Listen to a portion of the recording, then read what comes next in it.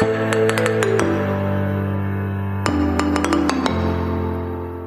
to another Discovering New Horizons in Health and Wellbeing podcast, featuring Dr. Jim Polikoff. Today's guest for this episode is Jude Chow, author of Skincare for Your Soul. She is also known as the Queen of Skincare. As always, each podcast episode is a search for the truth and how it applies to our daily lives in health and well-being. Now here to take you on this exciting New Horizons journey is our host, Dr. Jim Polikoff. Yes, thank you for joining me. In any case, I think I may have some good news. All of our podcasts in the past have been strictly audio, but now we're incorporating video. So you can either choose to listen to the podcast on audio, or you can watch it on Spotify or YouTube, or you can do both. In any case, hopefully you'll share the good news with me and share it with your friends. In this episode, we're going to be focusing on skincare. And as many of you know, it's a huge, huge industry. Skincare products are booming. Last year alone, over $511 billion was spent on skincare products. Now, a lot of this, of course, is due to media hype and also, I believe, misleading claims. But we're going to cut through all of this today because my guest is Jude Chow, who New York Magazine calls the reigning queen of skincare. Jude also has her own company called Love Jude, and she's the author of a famous blog, 50 Shades of Snail. So without any further ado, I want to bring in our guest. Welcome, Jude. Hi, thank you for having me. I'm so excited for this. Well, good.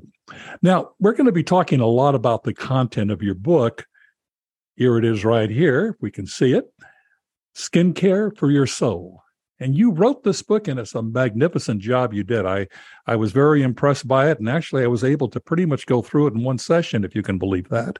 Normally I don't read that much, but in this case I do. But in any case, we're going to talk about the content of your book. But first, let's talk about you.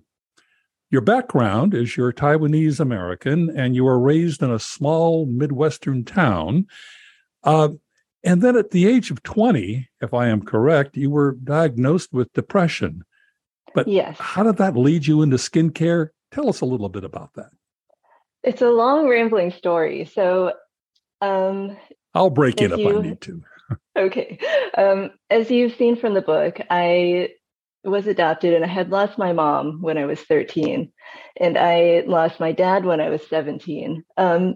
Basically from my mom's death, I had suffered from depression and I didn't realize it. I had so many clinical symptoms, but I just thought I was being lazy or, just something was wrong with me, but I wouldn't have thought it was an illness. By the time I was 20, I was living on my own and I was starting to be more aware of just mental health issues in general. So I had gotten myself depressed. I had gotten myself diagnosed. I had gotten myself medicated. And this was a reality that I lived with for the next, I'm 42, so 22 years. In my 20s, you do admit your age. I'm the only one that doesn't do that anymore. I didn't really understand the holistic nature of a mental illness like depression. I thought I'm medicated and that should be enough. Anything else in my life that goes wrong is just my failings. So I spent my 20s really kind of floating back and forth from different things, kind of struggling here and there to sort of survive in Southern California, trying different jobs, going back to school. Nothing really stuck. By the time I was in my early 30s, I had just gotten lucky in terms of starting my blog and finding skincare and now I'm assuming this period, I don't mean to interrupt you, but from the age of 20 to 30, you're still suffering from depression. Am I correct?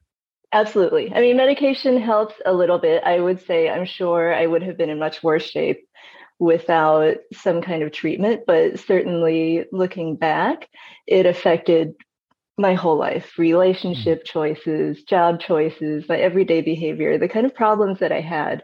A lot of that can be traced back to the fact that my depression was still very poorly managed. And my assumption being that if you have medicine, that's all you need to do for it. And just by luck, or maybe by like the universe intervention, I had kind of stumbled across skincare at a time when I could actually afford to experiment with it. And I had stumbled across skincare at a time when there were all these online communities growing up around it, which is something that we never had before. So 80s, 90s, when I was growing up, what did we have? Was like magazine editors telling you what to do and telling you what to buy. We didn't really have that peer-to-peer interaction, which was something that I resonated with so strongly when I joined those communities. I am a writer by background. At the time that all of this started blowing up, I was a tech writer. So I found it very easy to communicate with words and with text. And So I would guess you were a little bit skeptical about all the information about skincare that was coming out. Absolutely. And I really enjoyed just researching and learning about ingredients and trying to figure out the difference between what's just well marketed and what's actually effective. So it was really when I was able to delve into skincare and kind of understand what works for me and what doesn't, and put together the kind of routine that I talk about in the book, that I found that my depression was suddenly much better managed than I was a totally different person. So my book talks about skincare. I understand that not everyone is going to find the same path through the same tool, but the overarching theme of it that I think that I felt would apply to anyone was that I was taking care of myself. For the first time in my life, I was able to have the privilege to buy things that I could use as tools. So the ability to take care of yourself began to relieve the depression and got you into a better frame of mind. Is that what you're telling us? Exactly. So what I have observed is that the practices that we have in our day-to-day life are ways of training our brain of how to perceive ourselves and our value. When we take the time to put into practice some kind of self-care, if it's skincare, if it's exercise, diet, every time we take this action, we're teaching ourselves that we have value and that we are worth the care, the patience, the understanding. And when we see results, that just reinforces that lesson. And ultimately, I found that the effect of that was so incredible for me that I felt that this was something that deserved to be shared, because I don't think that it's a lesson that many of us have learned. I think that we often are taught to sort of self-sacrifice, or to say that things that we just do for our own enjoyment or for our own care are kind of frivolous and should be a low priority compared to things that we do for others or just what we do for survival. I'd like to give a quote in the piece that you wrote, I believe, in Fashionista. Mm-hmm. You state, "I love good skincare because it can do so much more than just improve my appearance of skin." So is that what you meant? That basically it did so much more for you, and that's why that was a blog, I suppose, you wrote in Fashionista, mm-hmm. right? Yes, absolutely. That was actually the first that I had written about this effect, and it resonated so strongly with so many people. I think that having that essay published in Fashionista is actually what started to really build the following that I have now, because a lot of people were either starting to feel that themselves as they also were playing around with skincare, or it gave them the kind of the inspiration to try. And I still to this day get so many messages from people saying like, I read your book, and I really started to like put a skincare routine, take care of myself. And it's true, I feel so much better. So feeling better about yourself. And that's because you're taking the time to devote to you, not necessarily the world around you, the people who you feel you need to somehow serve in some way, but you're serving yourself. Exactly. Yeah. It's what they tell you on airplanes, right? You can't really help someone else until you put your own oxygen mask on first. That's a very good analogy. I like that. Now, we're going to be talking about skin types, but actually, before we get into that, I have a question about skin tones. You're a proponent of K-beauty, and obviously Korean beauty products that you feel are superior to many that are out there in the marketplace. But I have a question. It may sound a bit silly, but our audience, a wide variety of individuals with different skin tones. Can K-beauty or Korean beauty products work for those just as well as other things on the marketplace? Absolutely. So this is a really great question, because this comes up a lot with people who are curious about it. Ultimately, our skin biologically doesn't really vary between races. very much. There has been some research done to say like, oh, well, Asian skin is a little bit thicker in this area, a little bit thinner in that area compared to, say, Caucasian skin. It might be a little bit different from Black skin. However, the differences are really minor. They don't affect how well a topical product would work on you typically. One thing that is a differentiator is in the market forces that drive how products are developed and the kinds of concerns that they address.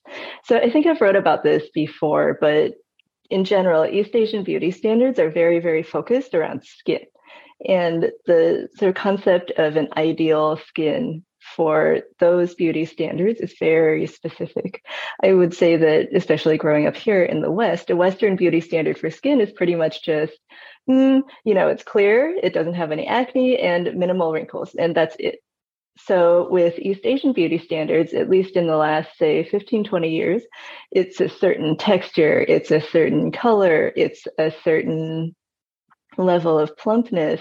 There's no dark spots, it's extremely even. So with that like super granular level of detail, which can be problematic philosophically, but in terms of how it drives product development, tends to lead to really specialized products. And there's a really high demand for products that actually work. So that's really the main differentiator between why I have always gravitated towards Korean products. It's the choices, the much more intense competition for products that are actually going to be memorably effective versus just kind of the same Cetaphil, Neutrogena, things that you find at the drugstore that have been around for like 20 years. So could we say that there's more of a focus in Korean products with nutrients, the nutrient value, and therefore it has less to do with skin tone as well as the nutrients or the nutrients working for you? Absolutely. So I think the only areas where people who are not of East Asian descent might want to be a little bit careful are just things like color cosmetics. So makeup, foundation, it will be harder to find matches if you have skin tones that are like radically different from Korean skin tones. There are certain products that are like whitening, which just put like a white cast on your skin. I always tell people like, don't use those products. That's not going to look great. But as far as just treatment products and nutrient products, absolutely no one needs to worry about this not being appropriate for your skin because you're not Asian. So let's talk about skin types. How do we go about determining what our skin type is? Can you give us some examples? Sure. So the easiest way to think about your skin type is by differentiating it based on your skin's oil production. So when we have a normal skin type, our skin produces pretty much just enough oil. If you wash your face, it's not going to feel dry afterwards, but it's also not going to be visibly oily. You're not going to feel a lot of excess oil. Oily skin, of course, produces more oil than you need to. Dry skin doesn't produce enough. So even under the most ideal conditions, your skin would still feel dry to the touch. It will still feel dry within. You can also kind of look at pore size. So dry skin tends to have much smaller, more invisible pores. Oily skin tends to have larger and more visible pores. It's not 100%. A lot of these categories are pretty flexible, but that's the easiest way to tell. The only issue with that is that a lot of our general hygiene and grooming practices can affect how our skin presents. So if you've read the book, you know I'm very much against very harsh cleansing and excessive exfoliation. Cleansing too much or using very harsh cleansers can cause your face to present as if you have a dry skin type when you don't really. So a lot of this is sort of... So is that what you need to determine? I didn't mean to interrupt, but a dry skin type, I just want to make sure that our audience is able to get this. Dry skin is one particular type and oily skin is another type. So you either have dry or oily skin and that's where it begins? That's where it begins. Some people have combination skin where they may have some zones of their face that don't produce enough oil. They may have some zones of their face that produce more. However, as we talked about in the book, skin type is a good way of starting out and kind of figuring out what types of products may be helpful to you. But skin type also kind of changes with age. Generally, as we get older, our skin will produce less moisture and less oil, regardless of our starting point. So it's really just a starting point to say, maybe I should try a more heavy cream if I have dry skin versus maybe I should try a gel if I have oily skin. But beyond that, there's enough of a range of products and textures that you don't really need to think too hard about what your skin type is. And I notice you did mention your age, so I will compliment you on your age. Obviously, whatever you're doing skincare-wise works quite well. Thank you. Now, what about starting a skincare routine? Okay, so we know what our skin type is. We have a general idea. Now we want to start a routine, a regimen that we can stick with in the morning and the evening. What do we need to know before we actually start that skincare routine? So the first thing we want to know is that we should start with the basics. So that's simply finding a good cleanser that works well for your skin. It doesn't make your skin too dry, but it does get it clean enough. Finding a moisturizer and an SPF. All of these foundational steps are important because anything else that you might add on after that to target specific skin issues that you have will not work as well if your skin is either constantly irritated from using a cleanser that's too harsh or skin that's constantly a little bit dirty because the cleanser doesn't work as well. And as I always tell people, there's no point using anything else if you don't use SPF because the damage that UV radiation causes to skin is something. What do you mean by SPS exactly? Sunscreen, sorry. All right. Some kind of sunscreen product, yeah. I've got you. All right. Well, that's what I sort of thought, but I just want to make sure our audience stays along with us here. Yeah. So sunscreen is important even when we get into winter and this time of the year that we still need to apply sunscreen before we go out in public or even on an everyday basis. So UVA radiation is pretty consistent year round. So we may burn less. So there's UVB and UVA. Those are the two main types of radiation that we need to worry about with the sun. UVB is responsible for burning. This is shorter wavelength type of radiation. So it doesn't penetrate as deeply, but it causes a lot of damage at the surface. UVA is a longer wavelength. It causes deeper damage and more damage. UVB is pretty variable based on things like the time of year, the time of day. So of course, like high noon in the summertime, you are going to have a lot of UVB and your risk of sunburn is going to be higher. But UVA penetrates cloud cover, penetrates windows too. And that is pretty much present at a more or less the same level all year round. So for people that are concerned about either wrinkles, skin aging, dark spots, or skin cancer, the big one, UVA is always going to be a concern regardless of where you are, what time of year it is. Well, dermatologists tell me, some of my friends who are derms have told me that even if it's cloudy outside, the sun is still penetrating. You still are at risk, even though it seems like a cloudy, overcast day. Is that correct? Exactly. And it reflects too. So if you think about things like snow or even just walking on concrete, that radiation is still reflecting up from the ground onto your face. So it's not quite as simple as just like hide the top of your head either. Well, that's a good point. So now you had mentioned cleansing and moisturizing. That's something we need to consider when we first start a skincare routine, correct? Yes. So what should we be aware of there? I know you mentioned a little bit earlier. So the outer layers of our skin barrier, is really, really important to the health of our skin. It's composed of natural lipids that your skin produces and flattened dead skin cells. You can kind of picture it as a brick and mortar formation. This barrier exists to hold moisture in your skin so that it doesn't dehydrate and dry out too quickly. This barrier also exists to prevent irritants and contamination from getting into your skin from the outside. And that's really the main function of our skin, is holding what should be inside in and keeping things that should be outside out. That's a good description. I like that.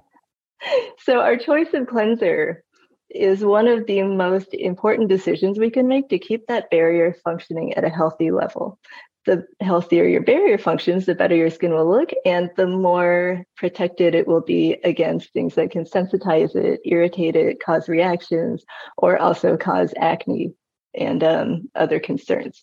So when we look at cleanser, we want to find one that's gentle to the skin barrier. I generally suggest to people, and there's good research to back this up, that the pH of your cleanser is a really important consideration. So the cleanser. How about an example? Alkaline. Do you have a product or product examples you can give me? I should have brought some to my sofa, but I'll say, if you look in the drugstore and you find a pH balanced face wash, let's say CeraVe, makes them, and it's labeled as pH balanced. So that generally will mean that the pH is 7. It's about neutral. That's going to be gentler on your skin barrier, where the natural pH is around 4.5 to 6 or so, than a cleanser that's like a soap. So if you find an actual soap that's made with fat and lye, the pH of that is going to be like 10, 11, extremely alkaline, and that's really, really damaging to the barrier. So the first thing for someone, if you don't want to like get a pH reader or a pH strip, so you don't want to fuss with that level of just getting that deep into it, is to look for a cleanser that either says pH balanced or that's specifically marketed on the label. It will say low pH. 5.5 is really more ideal than 7, but 7 is a good place to start. A lot of people, myself included, have found that just switching from an overly harsh cleanser to a gentler one creates a very visible difference in your skin. Once you stop just drying it out every single time you wash, you'd be amazed at how much better it looks. So I'm curious now, in your skincare line, Love Jude, do you have any specific moisturizers and cleansers in that line, or is that something aside? That's something aside. So my line is just sheet masks. It's just something that I wanted to be which fun, I want to get into in just a moment, everyone. as a matter of fact. So, okay. So you're big into masks. Obviously, that is much of what you do as far as your company is concerned. And that's what Love Jude is all about, correct? Yes. And so in any case, you're into masks. And I believe the label on the mask, or it's called Holy Snails. Am I correct about that? These are two different companies, and there's always been a lot of confusion. So Holy Snails is a indie skincare company that's actually started by a very, very good friend of mine, Shell. She started the brand because she is a chemist by trade and by training, and she had been making products for herself just based on the ingredients she wanted to play with. I one night was complaining to her, I would like a serum that has this and this and this. And she kind of said, I'll make it for you and see if you like it. So I had blogged about that because I did love what she made. People got really excited and started begging her to make that for sale. And that's where Holy Snails comes from. And I do a little bit of work for Holy Snails in terms of just social media marketing, social media posts. But Love Jude Skincare is my line. And that is exclusively a line of sheet masks. All right. So tell us about that. Tell us about the Love Jude sheet masks. So sheet masks, I think, were my real introduction into how fun skincare could be. And they were also the first product that I tried, which gives instant results. So to explain for people that aren't familiar with them, a sheet mask is a specific type of face mask. It is usually a single-use piece of fabric or material that's cut out so that you lay it across your face. There's holes for your mouth, there's holes for your eyes and nose, and it's soaked with some kind of hydrating liquid essence. So what you do is put this on your face. The mask stops the liquid from evaporating, and it also helps it to penetrate skin better. It's essentially a way of giving your skin a much bigger dose of hydration and nutrients than you can get from regular products that you just put on with your hands. So you do this before you go to bed at night, or can you do it when you're sitting and watching television? You can do it anytime. Just put it on clean skin, put some moisturizer on afterwards. I do it in the morning sometimes, but usually it's at night. But these will instantly make your face so much more hydrated, so much plumper, so much more glowing, because they just allow your skin to take in so much more water to plump it up on the surface. So I always loved those, basically from the beginning. So when I had an opportunity to start some kind of a skincare line, that's what I went for, because this is something that almost everybody can use. I don't have to worry too much about it being based on skin types or on different skin concerns. It's just a fun step that you can pick up like one and enjoy the same night. Any skin tone, any skin type would be fine for it. And how long do you need to keep it on for it to be effective on a particular day? Minimum 15 minutes.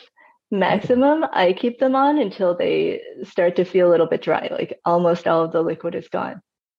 So you don't necessarily need to put them on. Like obviously we see face cream at night.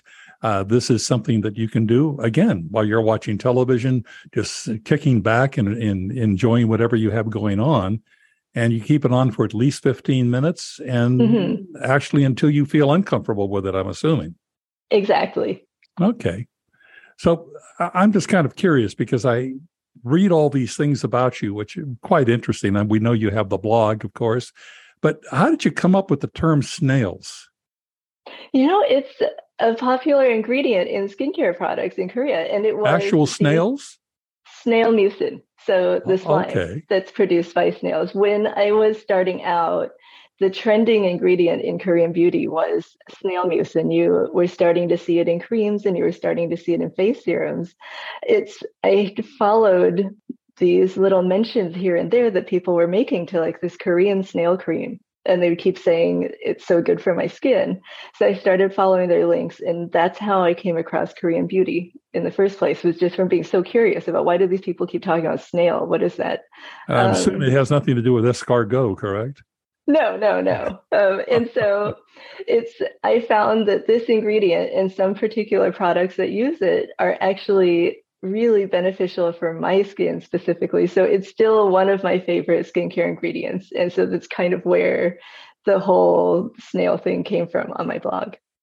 And the name Fitty, somebody gave you the name Fitty. Where does that come from and what does it mean? That was Shell. So you've seen my blog is called 50 Shades of Snail, which was just kind of a reference to the 50 Shades books in expressing my deep and unhealthy obsession with snail skincare. So when we were active on Twitter back at that time, Shell would sometimes tweet about me. And one day she just shortened 50 Shades of Snail to Fitty Snails, and it just kind of stuck. So we've just gone with that. Some people do refer to you as Fitty, and you don't get upset or embarrassed by it. All right, that's fine. No, not at all. Let's talk about products. What specific skincare products would you recommend that someone use? Obviously, it depends on skin tone to a degree, I suppose, but do you have any products that, cutting through the hype and everything we see in the media, anything you recommend that people should know about? So it's hard to say because everyone has different goals, but let's take it down to someone who's just starting out, who's never really done any kind of skincare before. Maybe you've been like washing your face with shampoo or something. So as a really basic starter routine that's inexpensive and that you don't have to order online, you can just go to Walmart and get it. I would say get CeraVe's cleansing bars. They have a hydrating one and they have one that's called Cleanser Bar.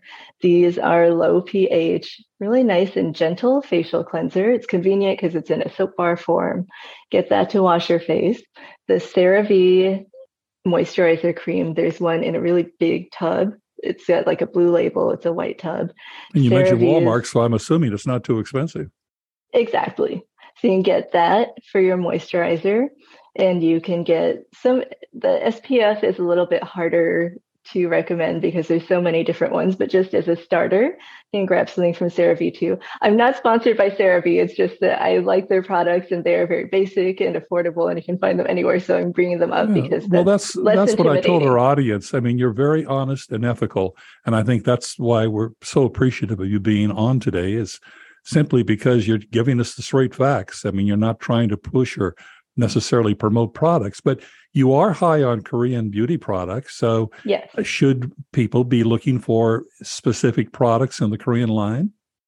So if people are ready to try out Korean products, I would say the brand COSRX, COSRX. They are actually also available now in stores like, I don't remember if they're Walmart, but I know you can find them at Ulta and you can find them online, US-based, Amazon, whatever. Similarly to Amazon, I would imagine, right? Exactly. They have their own store there. Similarly, it's very accessible to a lot of different skin types. It's pretty inexpensive. I would look for their Cica cleanser, CICA. This is kind of a sensitive, skin-friendly, soothing, low pH cleanser that they can use. And they have the snail essence, which I would love it if more people tried. And they have a lot of moisturizing creams, but the snail cream that they have is also really excellent. So what you choose is also going to depend on your comfort levels and what sounds interesting to you. But in general, as a brand, COSRX would be a really good beginner-friendly one. All right. Any other types of products, like when you're getting into makeup and things, are there makeup products out there that can work against you as opposed to benefiting you? This is a great question. Ever since I was a kid, there's been something that's often told to young girls and women, which is don't wear makeup because it'll ruin your skin. We hear this over and over. It's aging, blah, blah, blah. Actually, not true. So makeup products generally are not actively beneficial to skin. However, people don't need to worry about them being damaging to skin as long as they're not using makeup products that are that they specifically their skin is sensitive to or that clogs their skin. So as with skincare, the most important thing is just to pay attention to your skin. If you notice that you're using this kind of product and you're getting problems where you use it, that product is not good for you. But makeup is fine. There's nothing really to worry about as far as like, oh, I should never use foundation because it's bad for your skin. It's not. It's just another thing that you add to your skin. I would say that the one mistake a lot of people make is thinking that the SPF, the sunscreen in a makeup product is going to be enough and skipping sunscreen because of that. It's not. It's never going to be enough. The amount of a foundation or face powder with any kind of SPF in it that you would need to use to get any appreciable sun protection is going to be way too much. So that's really the one skincare related caution that I would have about makeup.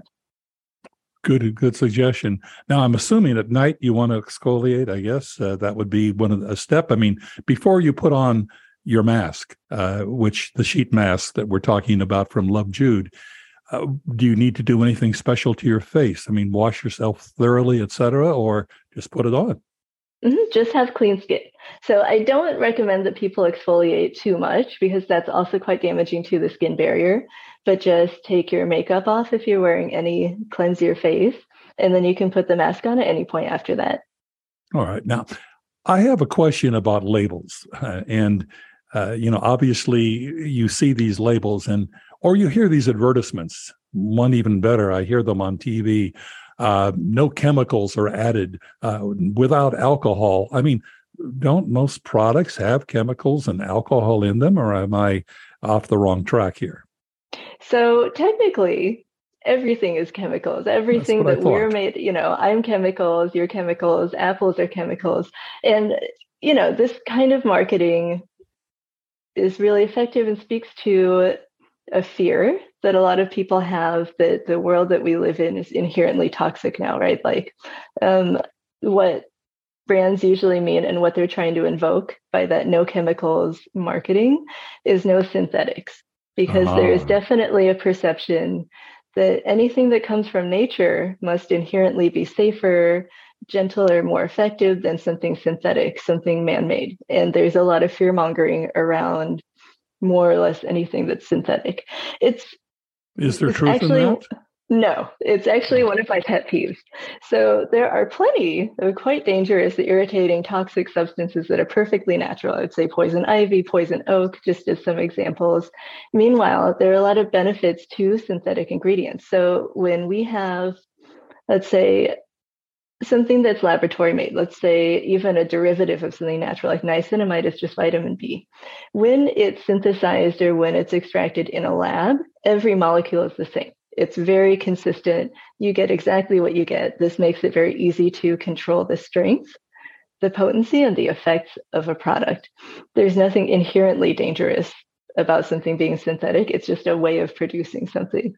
There's related fear-mongering around preservatives like parabens, for example, and there's some concerns around different sunscreen ingredients. A lot of it boils down to my conspiracy theory side. There is a lobby for natural ingredients and for sort of natural products in the first place that's quite influential, that's really good at sort of working their way into influencers that are like health, beauty, parenting, and that you're can talking spread about that lobbying things like certain content of magazine articles, for example, that someone might read that influences them in one particular direction. Exactly. And it's very compelling. And it's a really easy way to get a click to say, this common ingredient in this common product is actually going to kill you. So a lot of that is based on like misinterpreted studies or just outright like discredited studies. So there's to fear something because it's a chemical or because the name of the ingredient list is something that we can't pronounce is really limiting to people, and it's really kind of pointless. Same with alcohol. Alcohol is a little bit more. So alcohol is more because the kind of alcohol that is generally worried about is isopropyl alcohol. It's drying alcohol, denatured alcohol. This is used as a solvent. So when you put alcohol in a product, generally it dries faster. So you can put something on and then it'll feel like it's absorbed really quickly. It's a penetration enhancer. For some people, it is something they should avoid. For drier skin types or more sensitive skin types, it can make their skin feel more dry. It can burn a little bit. But in general, to the population, alcohol is, again, not something that needs to be worried about. And it's something that can be quite beneficial in terms of like the performance of a product, the way that it feels. So it boils down to gimmick advertising. I mean, how can a consumer feel comfortable about reading a label? What is it that they should look for in a product to cut through this hype and all this misleading information? I would say, look, this is where the challenge is really on the consumer to gain a little bit of basic background knowledge into, not necessarily, you don't have to understand every single ingredient. That's a little bit too much to ask for someone who's just wants to find a moisturizer that makes their skin feel nice. But gain a general understanding of the different types of moisturizers, maybe spend some time getting an understanding of like the main ingredients. So even what does glycerin do? What does shea butter do? If we understand the first 5 ingredients that are really common in products, we can get a better idea of how well it functions for us. As far as fear mongering, like, oh, this is this chemical shouldn't be used, that chemical shouldn't be used. Frankly, if it's used in commercial products and it's something that's been around for a while, the reason that it is still allowed to be used in commercial products is generally because there has not been strong evidence or conclusive evidence that anything is wrong.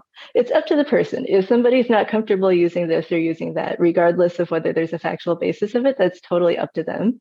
But just starting out, take all of that very scary, like this common ingredient will give you cancer kind of headline with a huge grain of salt.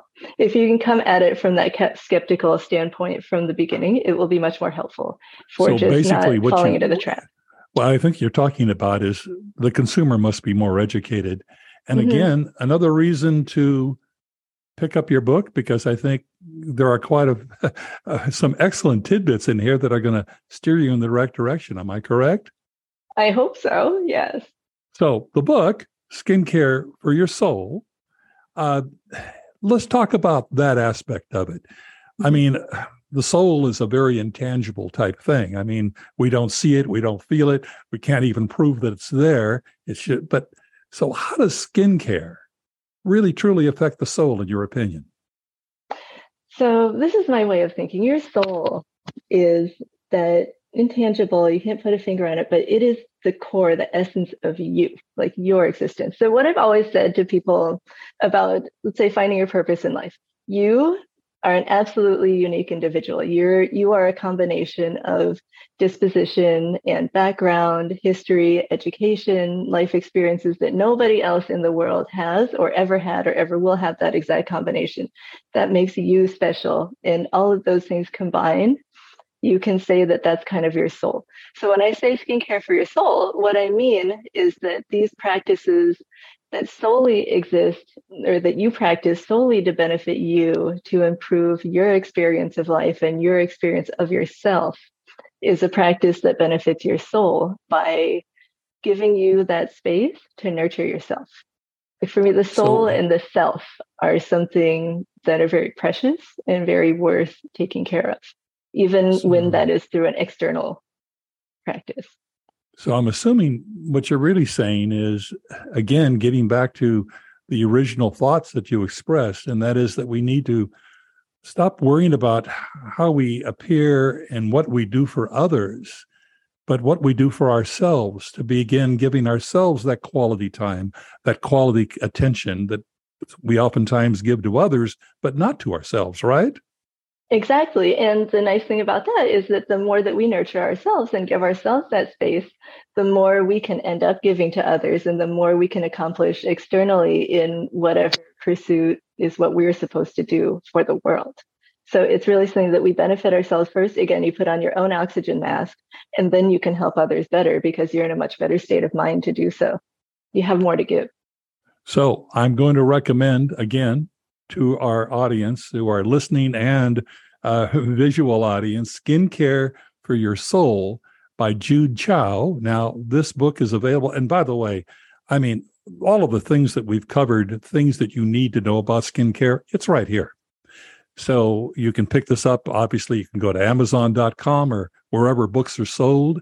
Obviously, on our website, Jude, we're going to be listing not only things about your book and about your blog, but you'll probably also provide us some links that we can add to our website that people can go to that will help them in terms of skincare overall. Am I correct? Absolutely. All right. Well, listen, you've been a valuable resource. And what I like about this interview is the fact that you cut through a lot of things, a lot of this hype. I mean, people are so confused. There's so much out there. That's why it's such a huge industry in terms of skincare, because people are buying left and right, and they're never really quite sure what they're buying. So they're always trying something new, something different. That's why I really recommend your book, because this will help cut through a lot of it. So I want to thank you for being with us. You've been a valuable guest. Thank you. It's been my pleasure. All right. You can discover more information about our guest, Jude Chow, and her book, Skincare for Your Soul, by visiting our website, jamespolikoff.com. That's James, POLAKOF.com. jamespolikoff.com. You'll also discover a variety of valuable resources on our website and other terrific Body, Mind, and Soul podcast episodes. Again, jamespolikoff.com. Now back to Dr. Jim. Faith Michelle was absolutely correct. If you come to our website, jamespolikoff.com, you're going to find a huge assortment of valuable information that's going to put you on the right track to many things.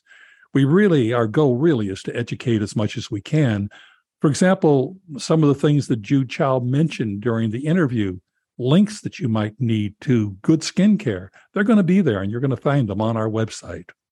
Also, we've got a huge plethora of past podcasts that you can listen to, things that you may have missed, some very valuable subject matter. So when you come to our website, you're also going to be able to access previous podcasts that could be very helpful for you. So I want to thank you very much. And remember, again, we're no longer just on audio, we're also on video. So in addition to your favorite audio channel that you might want to listen to, you can find us on Spotify video, and you can also find us on YouTube. So either tune in to watch, tune in to listen, do both. Either way, please keep on joining us. And most importantly, your comments are extremely valuable. So if you'll just go to the contact information, put in your comments what you think we should be looking for or perhaps covering, topics that interest you. Give us that information, and we will try to react favorably towards it. Again, I want to thank you for joining us. It's been a pleasure that we can share this information together. Please keep on listening, on watching our podcast. Again, this is Dr. Jim Polikoff. Thanks for joining us. See you again soon.